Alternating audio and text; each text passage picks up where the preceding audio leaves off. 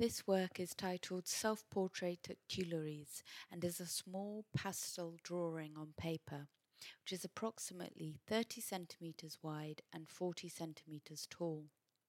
This pastel drawing is the same scene as the oil painting Self-Portrait at Tuileries, but close up and created with quick, loosely layered strokes that you can see colours of the previous layer coming through.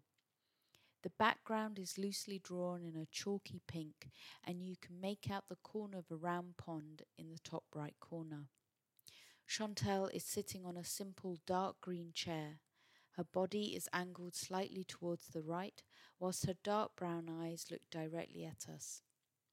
Her dark brown hair is pulled back in a ponytail, and her pale pink skin contrasts with her dark features.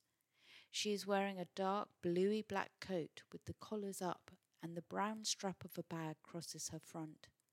She is wearing a thick pleated dark blue skirt with white spots. Both her hands are resting on her lap.